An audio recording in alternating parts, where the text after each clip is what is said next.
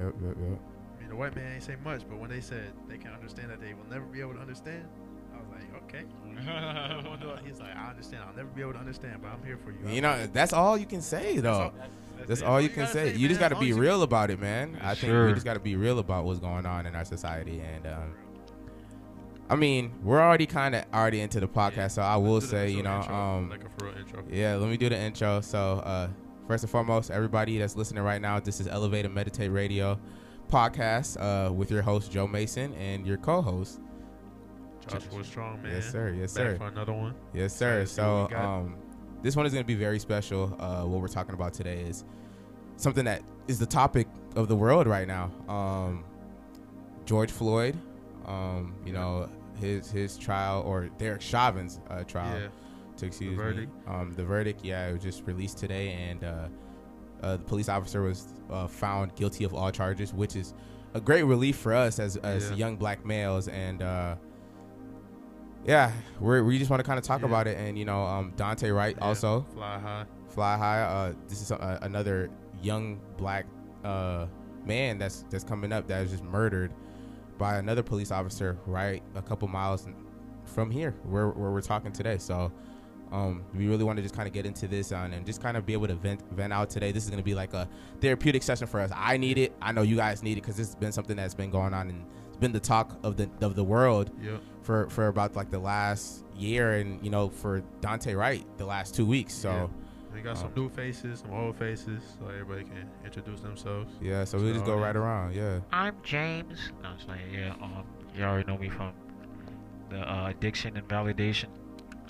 Brought my boy here with me.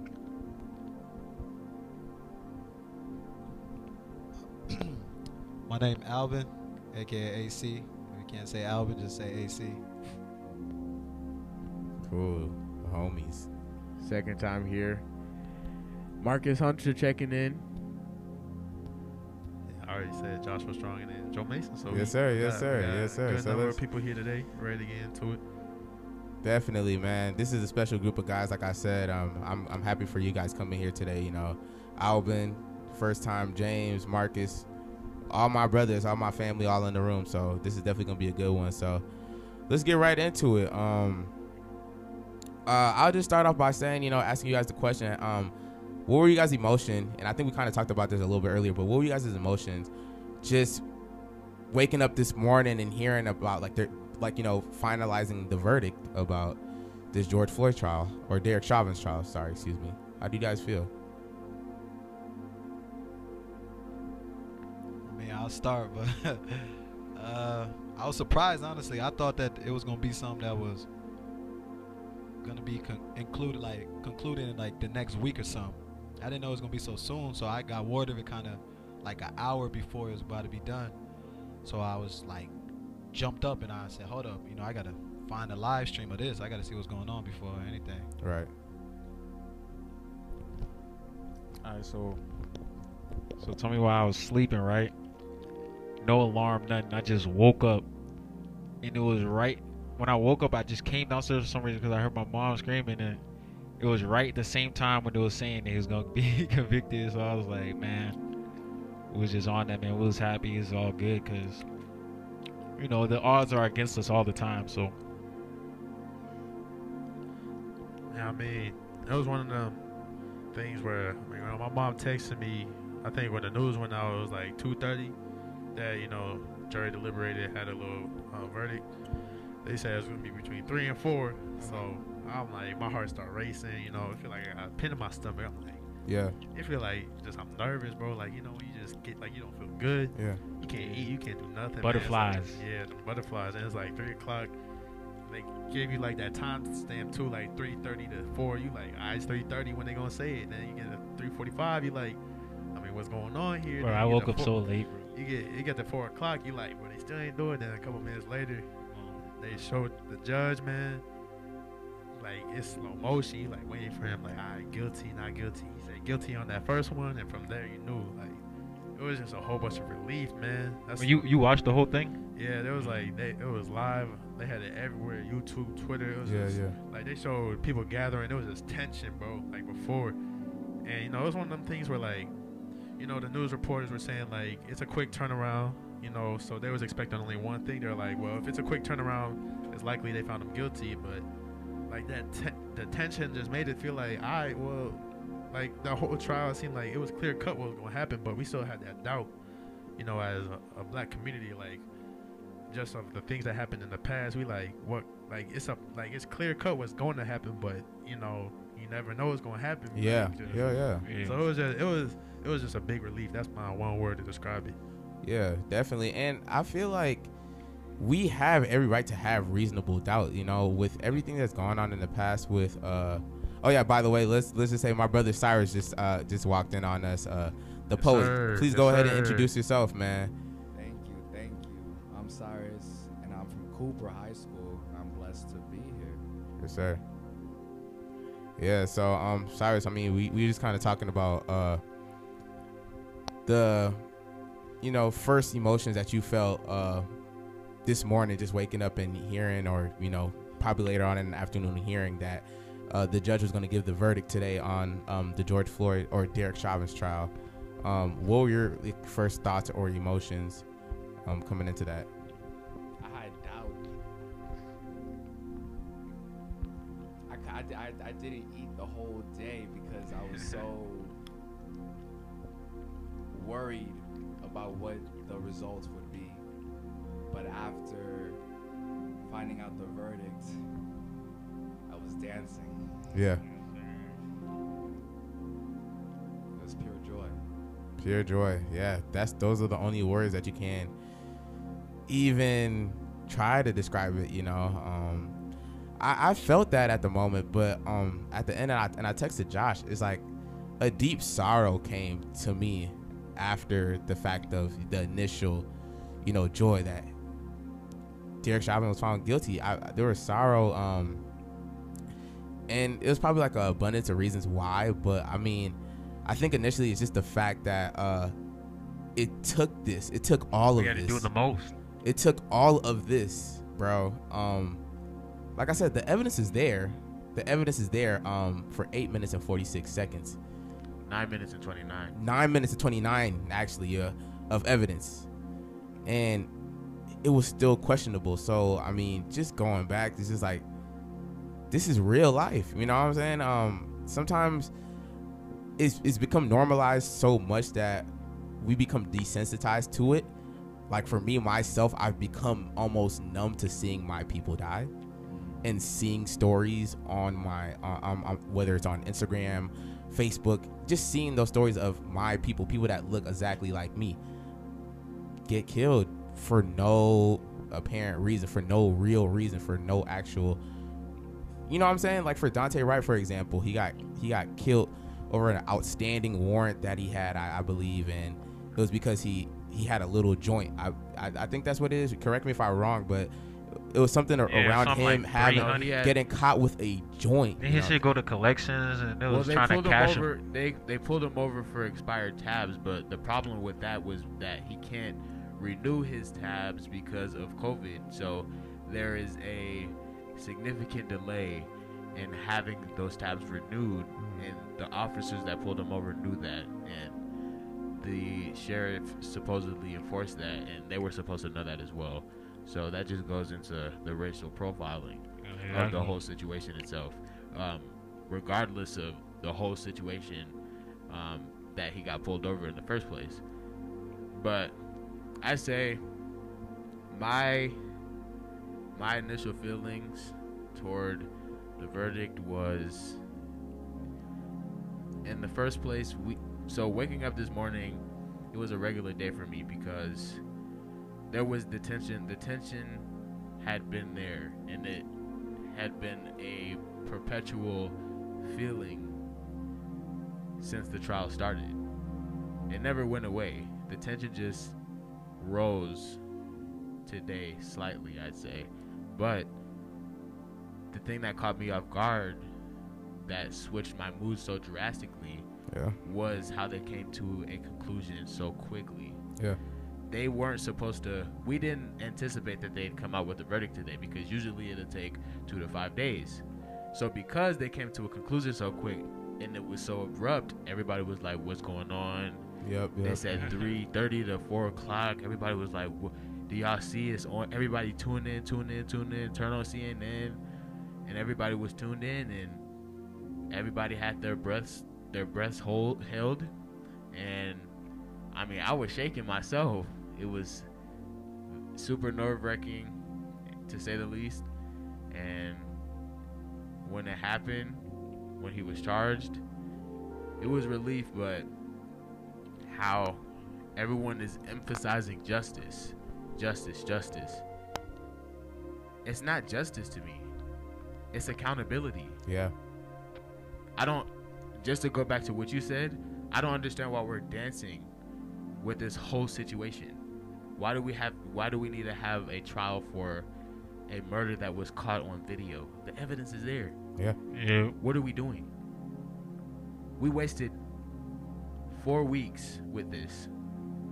Reopened wounds in our black community. Disrupted everything. Feelings and emotions were off the charts, exponentially, all over the place. Violence erupted, and people expressed themselves in not the best ways, but it was like putting salt in the wound. So I could say I had a little joy, right? Because I was watching this the day before, and I was too angry. I couldn't watch it. My mom was just stuck in the TV. I couldn't do it. Yeah. I stayed up all late last night. Yep. I woke up late, like I said. And the reason why I was joyful is because, man, if they didn't give this man, you feel me? If they said some goofy stuff, come on, man. Like, I'm not even. Yeah, bro. I don't care about none of that. The only thing I care about is the fact that, because it's a system. Yeah. They control the time. They control the news. It's a system. Yep. As long as they give the man justice, and actually, he actually gonna go to jail. No weird stuff. No lagging on. It's good. It's all cool. I see Joe Biden crying and stuff. Cool. That's great. I'm just, that's all I know. Because if they didn't, it would be all out war, man. It would have been some other stuff. I mean, to Marcus' point, man, I saw something on Twitter, like, not even 10 minutes after the verdict, and they're like, we don't cheer on fish to swim.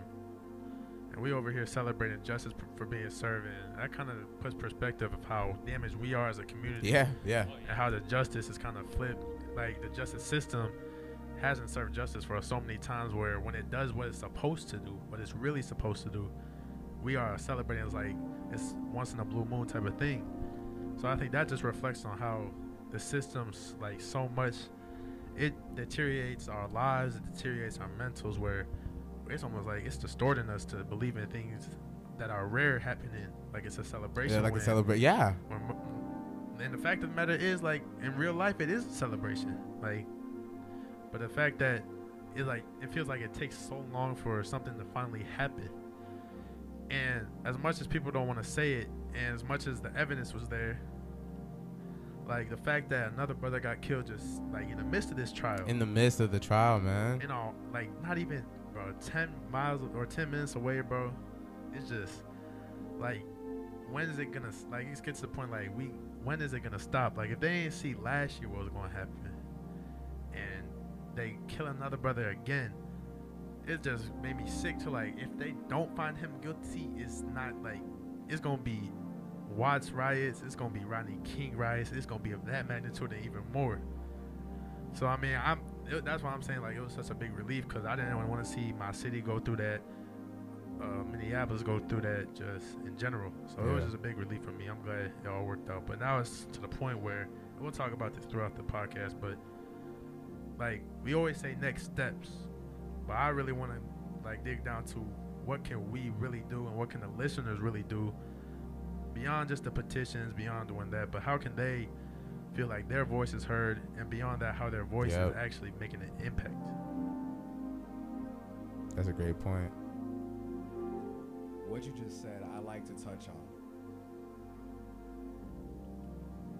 Before I even make a suggestion, I'd like to share my belief that those who would like to be heard should not say, even mutter a word that their heart does not feel. After your heart is in the right place, then you are under consideration to join the conversation.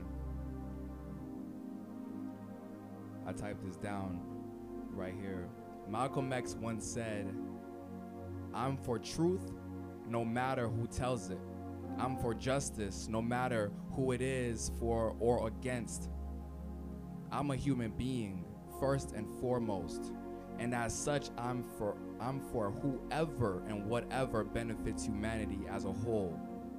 Listeners, hold on to Malcolm's words as well as mine to be anointed with the belief that the truth, the ability to identify right from wrong, is confined to no race.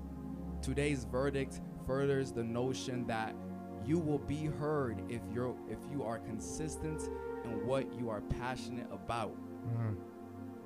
That the voice of sound, unity, something intangible via the spirit of a movement and tangible via the quantity of such movement cannot be broken. That's deep. Man, it gets to a point too where people, it's crazy because people won't want to hear something like that. They so, like if you were to say that quote from Malcolm X in front of a predominantly white audience, their ears gonna close as soon as you say Malcolm X. Yeah. And the crazy part is his quote is exactly a rebuttal to that, where I'm a human. So you're attaching these things to me based on what you see in the media, and then you closing yourself off to some truth and some like a prophetic word because of what you are attaching to this person. Yeah. And like we've talked about this so many times before. Like we know kind of the formula to change, but it's like we have been relying on other people so long to see some change, and it's like they won't see it. It's like no matter what we do, no matter how many people die, it's like they not seeing it. And now the brothers, we starting to wake up from it. It's like that Tupac interview that's like, "You knocking on the door, let me in." Like, let me in. Longer you waiting, like we finna bust down this door. You gonna bust down? Like, Yes. We seen this happen like in front of our eyes. Like people were tired of it, and the agenda's still gonna be there, the narrative's gonna be there, but it's to the point where like we tired of it, man. And you know, we be, like the group chat, my homies, we be talking about it. We like, if we don't get to see it, I hope my kids see it. And that's like, we shouldn't be having that thought process, you know, as 18-year-old young men, you know, on our way to college. We already talking about what we not gonna see in our lifetime. And it's just crazy how everything around us has made us think like that. Like, well, we not gonna see it, and we not even a quarter done with our lives yet. Yeah. It's crazy, man. I can say though, like, and I got the opportunity to speak, at my school's walkout that we did. Me and Marcus go to De La Salle. We attend De La Salle, and I believe it was Monday that a lot of the schools in our district, which such as Cooper, Champlin, Osseo, we took initiative as the youth to kind of just organize something and, you know, stand up to the authority and to the administration and protest and, you know, and advocate, use our voice and advocate for what we believe in. And I said in my speech that honestly, I don't know if change is going to come. And, you know, I can't lie and say like, yeah, like because of this, you know, because of the verdict, you know, I can see things changing. I really don't know. You know, it can really just go back to being reversed for a case just as Dante writes. So, but what I said in that speech is that what we're kind of doing now as the youth, what we're already kind of putting in place and solidifying, you know, as far as organizing and being able to stand up to the administrations or the powers that be and advocate and use our voices, that gives me hope for the future. You know what I'm saying? That gives me hope for the future generations, for like our children and stuff. And it's sad in the sense that we have to have that mentality, and we have to come to that sad understanding that we may not actually see this and it might be reality for our lifetime, but you just have to keep pushing. We have no other choice but to keep, you know, trying to strive for that change that will come in the later future, you know. So yeah. And touching on what he said, Joshua, right? Yeah. It's like Pac said in the interview, a lot of people I hope got to watch that one day. One thing I say that resonated with me the most is like I was blessed enough to have my father in my life. You know, growing up as a kid, I'll never take that for granted. But it's just the facts of understanding, like, if you don't stand for nothing, you fall for anything. You know, so you got to stand for something, or you let anything be happening around you and your community or your people. And I think the biggest thing that, like you said, what can we do as a people, or like change to come? I believe the thing that resonated with me the most is, I feel like what J. Cole said in a couple of his interviews was, the system is, you know, the system, and it's universal. It's not just one system. You can talk about it. We could break this down from the top to the bottom of everything that's going on in the whole country, the whole world, period. But I feel like we're paying too much. We became so attached to just paying so much attention to what it's doing to us, to now we're not looking within and actually like taking a step back and being like, okay, hold on, what can I change within me so that I can stop allowing this to control me, you know? And I believe that's the only cure at the moment in our lives right now, is to take a step back and look in the mirror and start within ourselves first and foremost, you know, practicing what we preach, and then starting in our communities and starting it like that and going from there. But that's the only hope, I feel like. So in addition to what Joe said, we did have a walkout at our school, and I had the pleasure of speaking at that walkout. It was a beautiful time, a beautiful assembly, and one of the things that I mentioned was how we're not seeing the bigger picture to resolve the bigger issue. I think one of the biggest ways moving forward that we can contribute to change is to look at the living issue rather than the dying issue, right? When a black man dies in America, he gets shot by the police. We protest. We have demonstrations. We speak about how we feel. But little do they know that we go through these things, we go through trials and tribulations as black men in America every day that lead us up to that point. That lead us up to the point at a traffic stop with guns pointed at us. That lead us to the point of serving in the army, still being pepper sprayed, held at gunpoint.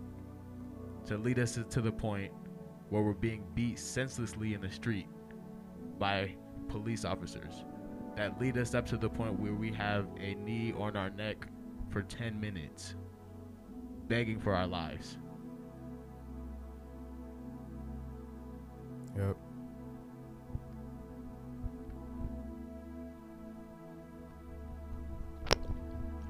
And so, like he was saying as well, you know, it really starts with awareness, true awareness, and that starts with something, because a lot of times, like even speaking on it, it's sensitive.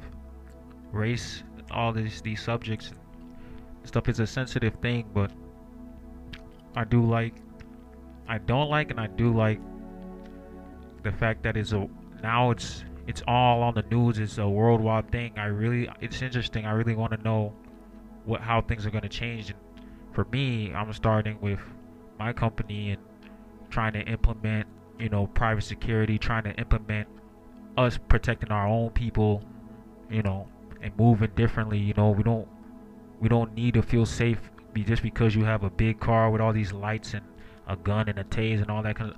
A lot of the times, you know, a lot of times the problems don't even need to escalate that far. Yeah.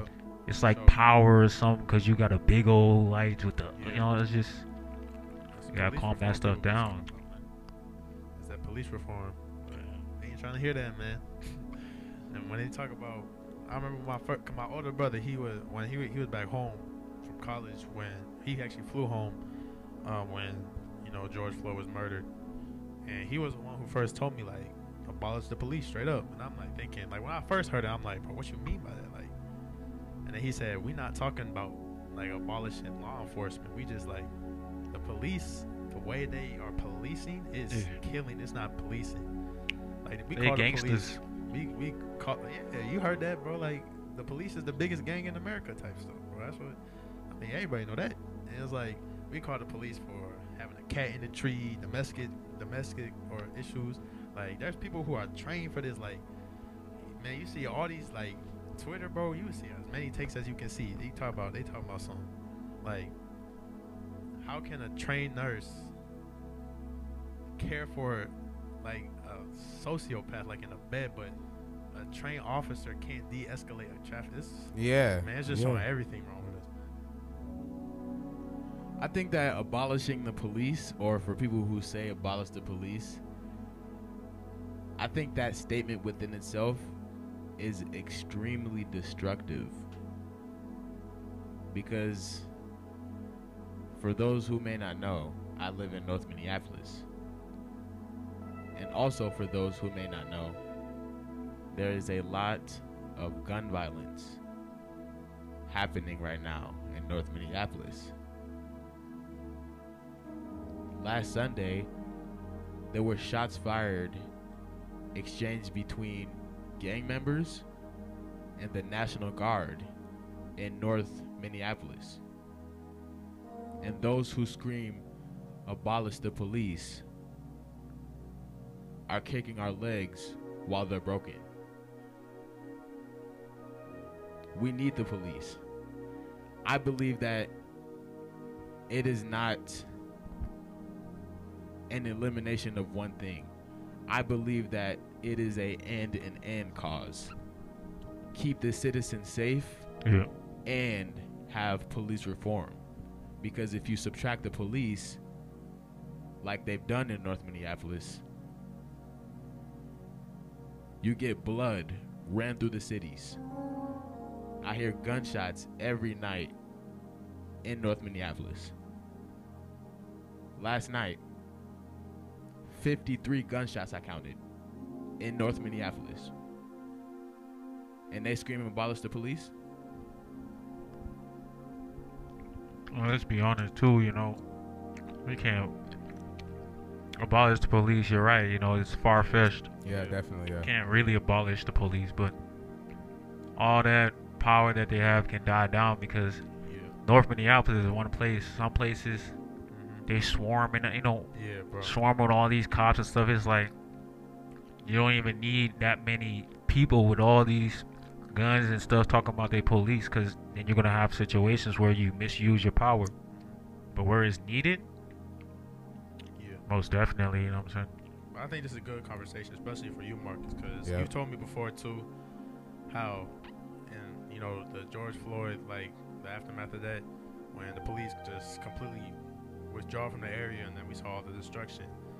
So my question to you, you know, because I'm not someone who's saying abolish the police, but I want to see a system where we have less, like it's more of a specialized like form of law enforcement. So I mean by that, like we got, you know, if there's a domestic dispute, we got social workers who report to the house. And then if we got a violent dispute or anything like that, we got the people who are necessarily trained, you know, weapons training or I guess disarmament training, all that stuff, just a specialized police force. So how would you imagine a reformed police force in your community that can protect and do what the police, quote unquote, are supposed to do now and protect and serve? So I think that the whole policing system now, collectively, not just in North Minneapolis, should just completely be redone. I think that proper training should be enforced, implemented, and policies be retaught. But let me put this into situation and have you guys visualize and internalize the feelings that I have walking down the street every day. So as we know, we are all black men sitting in this room right now. Yep. We face challenges in America every day. The weight that comes with wearing our skin, our blackness, realizing our blackness and being reminded of it every day. So, for those who may not know, I've had my fair share of physical altercations with the police. Unfortunate to say the least. And they have been very traumatic experiences. Nevertheless, the place that we're in right now in North Minneapolis is unimaginable. With violence, with shootings, with violent crimes, robberies, theft, you name it. Groups of kids running around, stealing cars. This is not normal. I cannot make this up. Yep. Okay? So every time I walk outside of my house, I have this weight on my shoulders. A weight on my shoulder, right? Both of my shoulders weighing me down. It's a perpetual feeling of being frantic, paranoid, and on high alert. Every step that I take, whether it's on my porch, the moment I step outside of my house, that feeling is a switch. It turns on. Fight or flight. I have that same feeling when I see a police car. Yep. I feel that. So walking down the street with no one to turn to for safety, it seems as though I have that perpetual feeling wherever I go, as opposed to just seeing a police car, and when they vanish, it vanishes. But it still lingers every step of the way. And so, putting that into perspective, you can imagine those collection of feelings and how it can consume you and how it can make you fearful. It's fear. Fear. It's fear. And to touch on that, I feel that 1,000%. But like, I feel like you already had spoke on was like the reform thing. It's not right that police officers who stay in, I believe they said that Kim Porter, I don't know her name exactly. Yeah. She stayed from like Champlin or something. Yep. So she pulled over a kid in Brooklyn Center.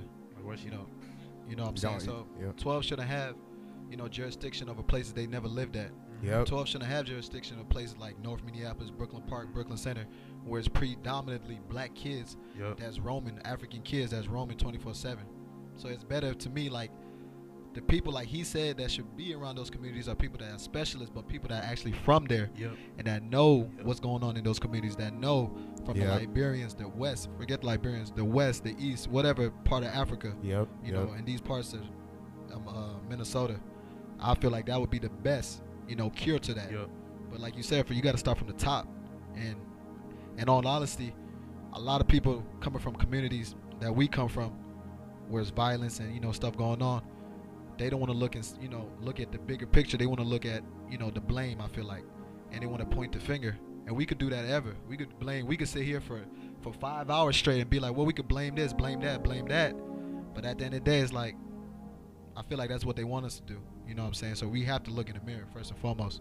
And it's hard, but it's got to start somewhere. And we can't rely on nobody else to solve our problems from us. You already see how they treating us. That's definitely deep. Yeah. But to go on to what you're saying, I think that another good way to move forward is that, like I said before, we fail to realize the living issues more than the dying issues that lead us up to the point of us being killed by police officers. So I think that us as African Americans as a whole, and black men especially, to continue to not only voice our opinions, but voice our experiences. Because I'm doing it for not only me, I don't write for me. I write for you, You, and you. And I write for George Floyd. I tell the story because they're not here to tell it. We are all sitting here, George Floyd, Michael Brown, Philando Castile, Trayvon Martin. We're all George Floyds. The only difference between us and them is that we're still here. We made it home and they didn't. Yep. That's deep, bro. That's we so tell the deep. story because they can't tell it. It's on us now. And it's not on us to solve the problem. We're telling y'all the problem. It's up to y'all to solve it. We didn't put ourselves in these positions. We are in indigenous disposition.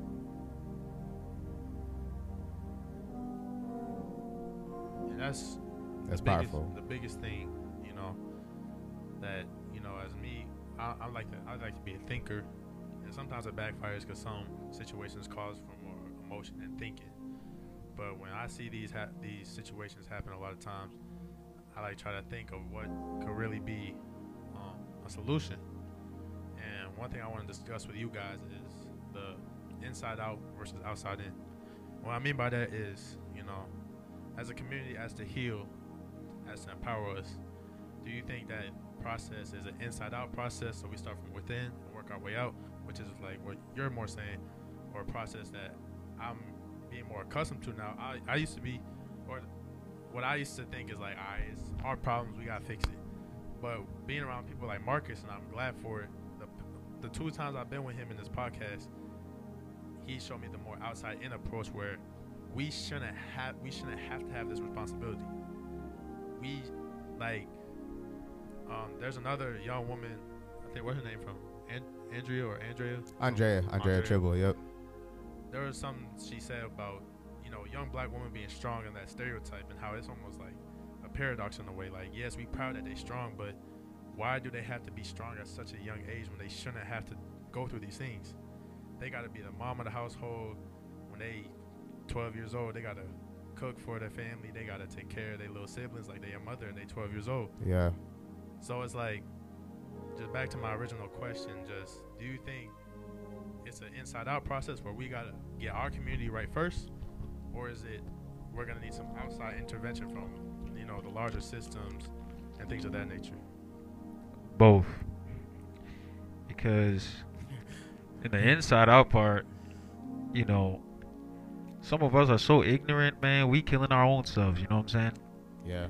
Some of us are so fucked up that we not even worried about none of that going on, man. We worry about on gang, on folks, on whatever the hell you on. You know what I'm saying? Yeah. And then when you look at us as a black people too, they be like, man, these people not serious, man. You know what I'm saying?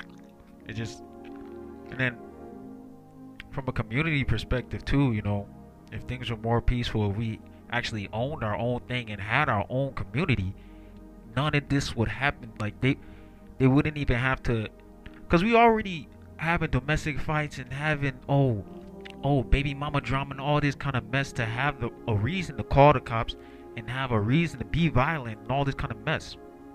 So everything should be balanced, you know. And we don't really be thinking about the fact that we don't really have that much of a community. We don't own stuff. This is their world. They own this stuff, you know. We looking around thinking that we run shit on folks. And you're on a street that was named by a white dude, man. What are you talking about? You know, like. So I mean. Yeah. Fred Hampton once said, "We've got to face the fact that some people say you fight fire best with fire. But we say you put the fire out best with water.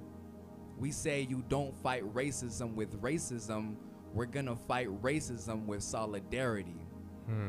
He also said, "These people in this oppressed class have divided themselves. They say I'm black and I hate white people. I'm white and I hate black people. I'm Latin American and I hate hillbillies. I'm hillbilly and I hate hippies, so we fighting amongst each other." Pertaining to self-development and empowerment, it indeed all starts within. By the grace of God, of course. Simultaneously, however, We should not fight amongst each other, is how I interpreted the things that Fred has said. We should allow in the outside, because you don't fight racism with racism. You fight racism with unity, with togetherness. Only through doing that can we make substantial, meaningful steps toward change. Therefore, invite the ignorant to learn and invite the other minoritized to fight. People saying abolish the police that don't understand the complexities of it, that Marcus has explained. While you were speaking, I was just listening because I needed to listen. I didn't want to speak. Yep. I wanted to take in everything y'all were saying. Thank you for that.